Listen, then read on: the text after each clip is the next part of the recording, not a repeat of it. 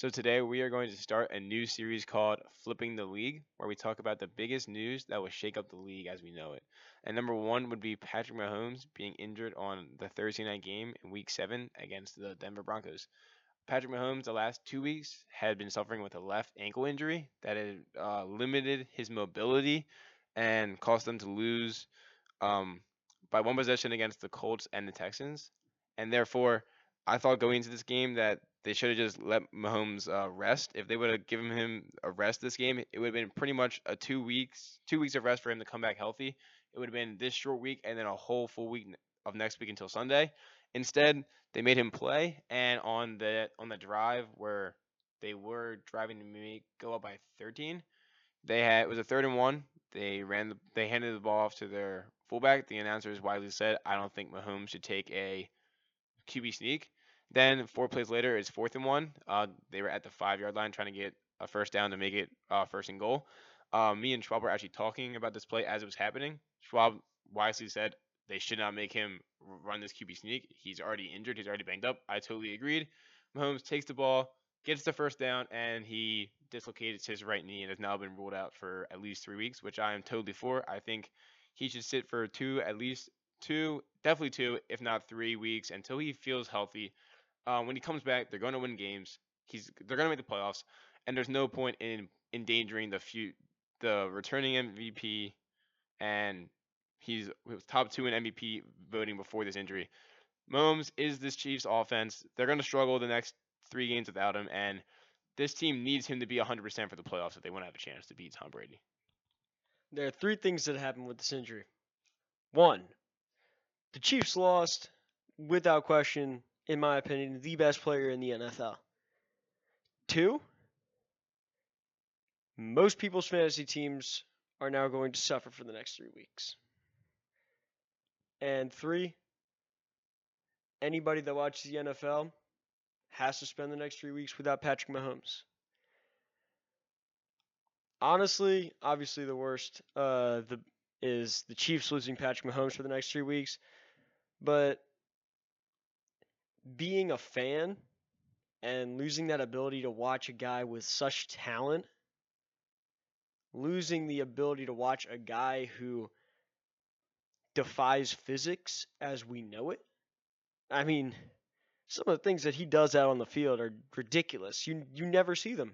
We've never seen a player like him. He is truly a freak of nature, uh, which is funny because he doesn't really look like it.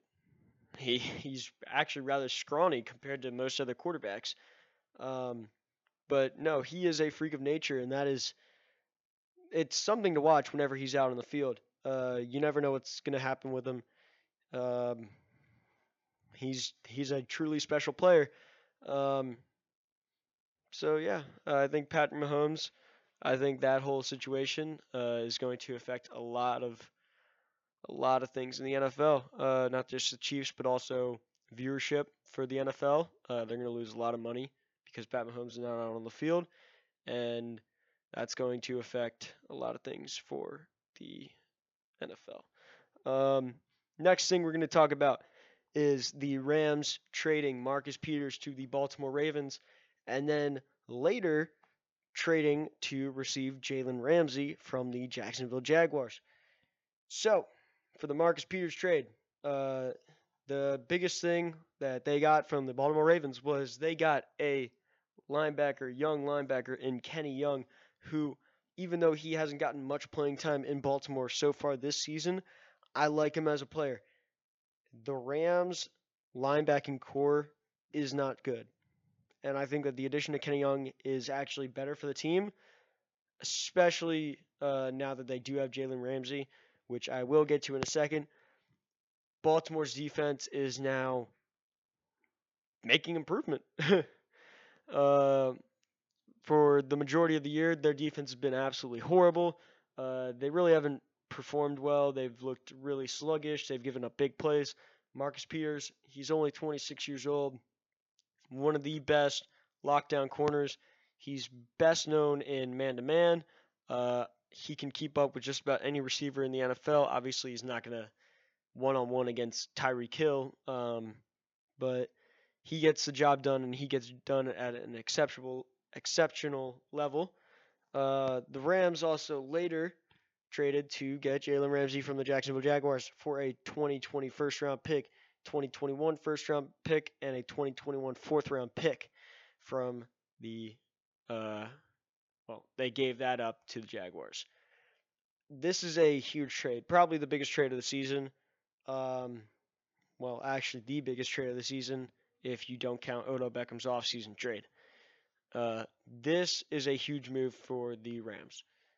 They were a struggling team, and they were a struggling defense, which was their strong point.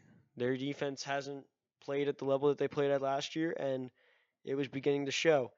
They lost 3 straight. They're now 3-3, and I think that the addition of both Jalen Ramsey and Kenny Young is a fantastic addition for this Rams defense. My take on this trade was that the Rams trade for Marcus Peters and Kenny Young. I think both teams won for this. In my opinion, Kenny Young was disappointing in Baltimore. I expected him to fill the role of C.J. Mosley and come at that a lot harder and fill and bridge the gap of losing C.J. Mosley in this Ravens defense, but that did not happen.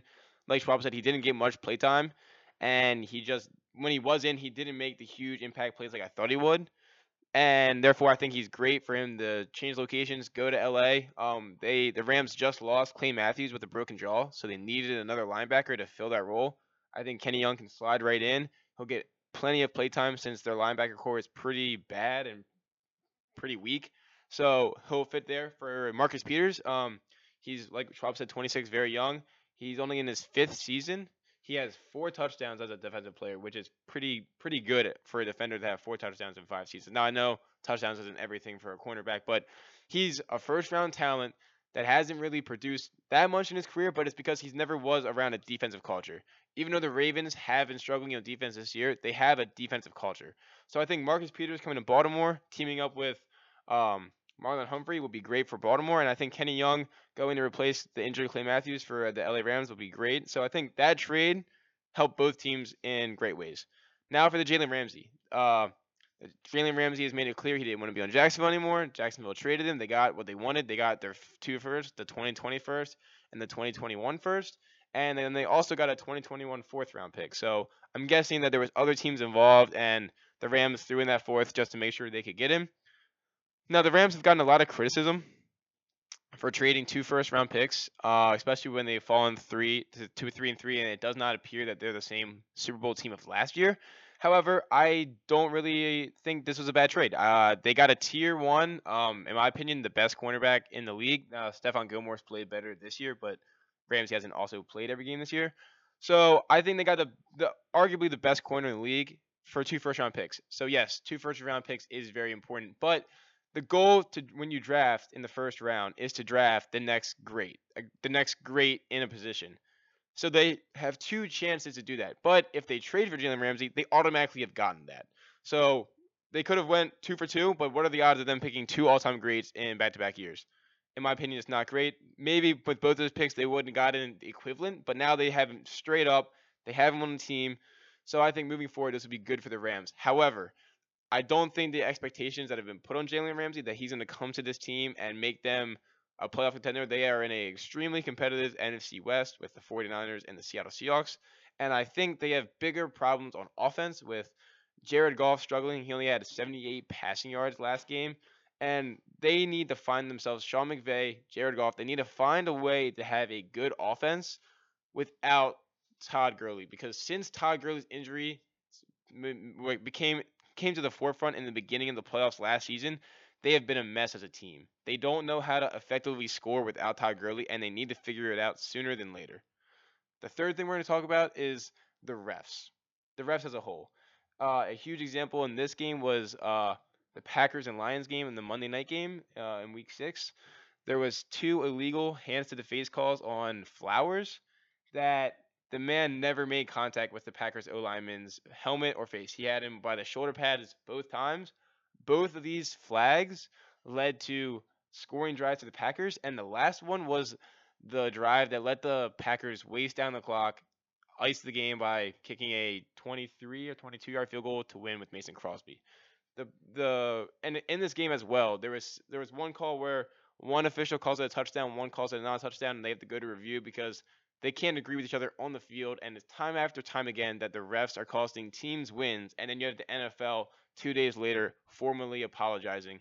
But that doesn't matter when your team gets a loss instead of an L, or a loss instead of a win. If the Lions would have won this game, they moved to first in the division. Since the Lions lost this game, they moved to last in the division. So it's a insanely close and competitive NFC North. Now, I don't think even if the Lions won that game, they'll win the division, but it's a difference between first and fourth, which is huge. So, the refs. I've seen better play from the replacement refs from a bunch of seasons ago, and they were pretty bad. But that Lions and Packers game was one of the worst performances I've seen from a group of referees in a very, very, very long time. Um, the it seems like every year they get worse.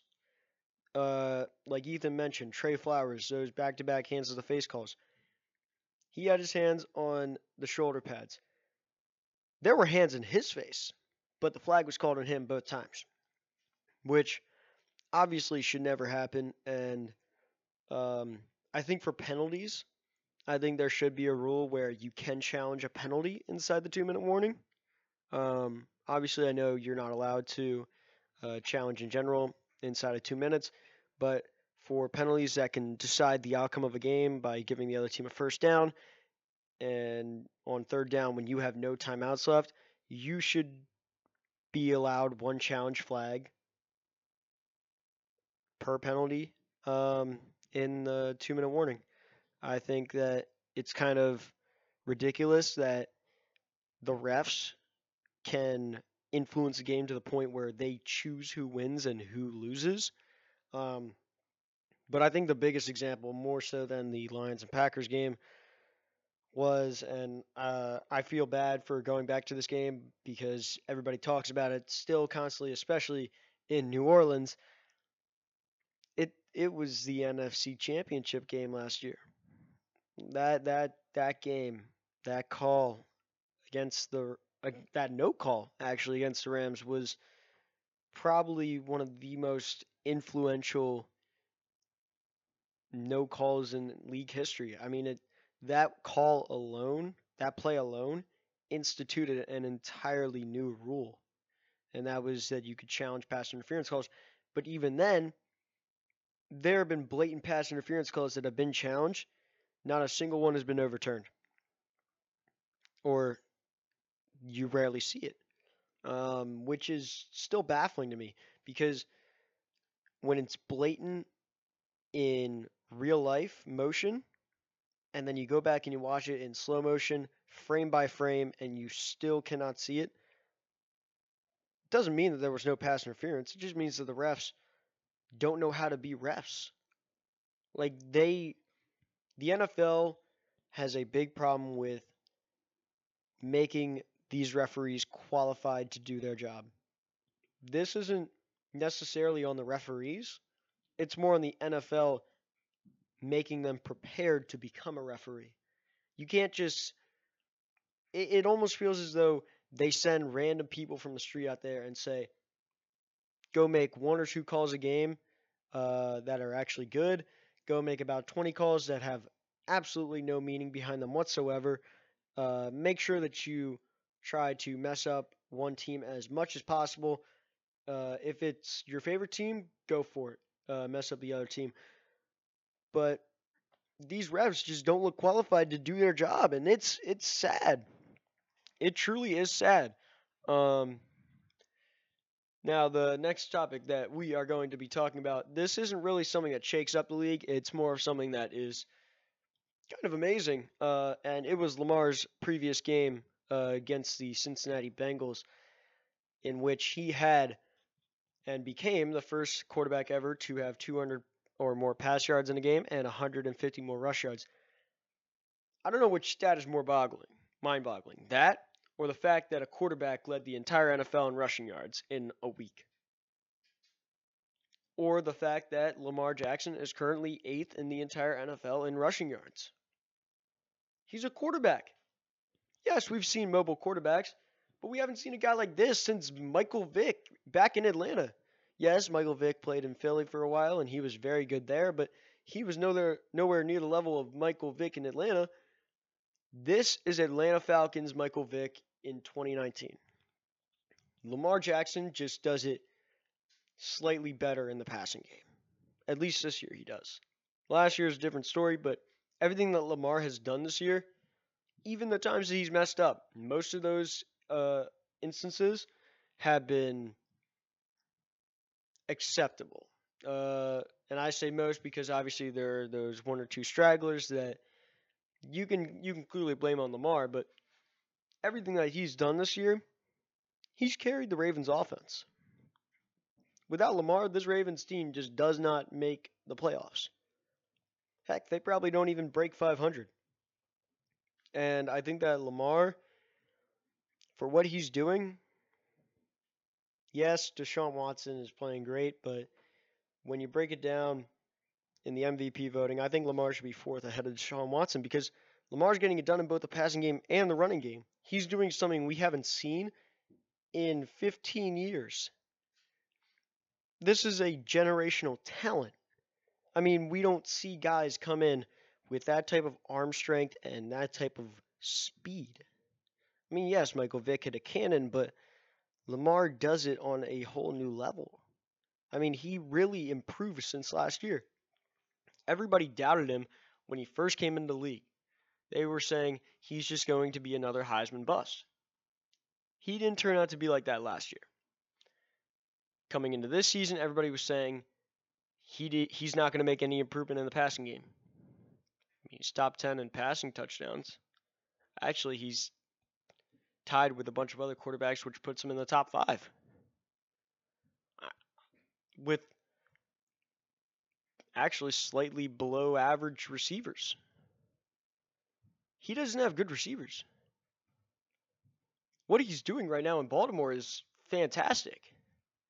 It's actually nothing short of a miracle. He shouldn't be performing the way that he is with a horrible offensive line. I mean, Marshall Yanda obviously is still probably the top offensive lineman in the NFL. And if he's not, he's in the top 3, top 5. And he's a first ballot Hall of Famer. But he's getting older. Other than that, the Ravens don't have any single offensive lineman. And that just makes Lamar's stats and his play that much more impressive. No quarterback should be able to do the things that Lamar Jackson does. He gets out on the field, and it literally is a video game. It is one of those old Madden games where you get Michael Vick, and you instantly win. He is a cheat code in real life. I want to talk about how Schwab talked about earlier that he led the league in rushing yards this week. He did lead the league in rushing yards. He had 19 attempts for 152 yards, was the highest yards this week by any rusher. That's an average of 8.1 yards per run. He also broke another record this year. It's never been done before. He's the first quarterback in history to be named the ground player of the week and the passer player of the week in the same season. In week 1, Lamar threw for 324 yards for 5 touchdowns with a perfect passer rating of 158.3. And then this week, week 6, he got the ground player of the week with 152 rushing yards, 1 touchdown, and 8 yards per carry. So he's the first quarterback ever to win both of these awards in a single season. And like Schwab said, he's taken the Ravens offense to such a different level that he almost looks like a cheat code on the field. And that's why we talked about him. And this has been the first episode of Flipping the NFL. Oh, any other thoughts? Yeah, actually, at the beginning of the season, John Harbaugh of the Ravens said that the offense that he has right now is something that the league has never seen before. No, his offense wasn't something the league has never seen before. He wasn't talking about his offense at all. He was talking about Lamar Jackson. I'm not going to say it again because I talked for a while on my thoughts on Lamar and what he's been doing. But the guy is ridiculous. And if he keeps improving, he's going to be an MVP in the coming seasons. And I strongly believe that. This has also been the first episode of Flipping the NFL.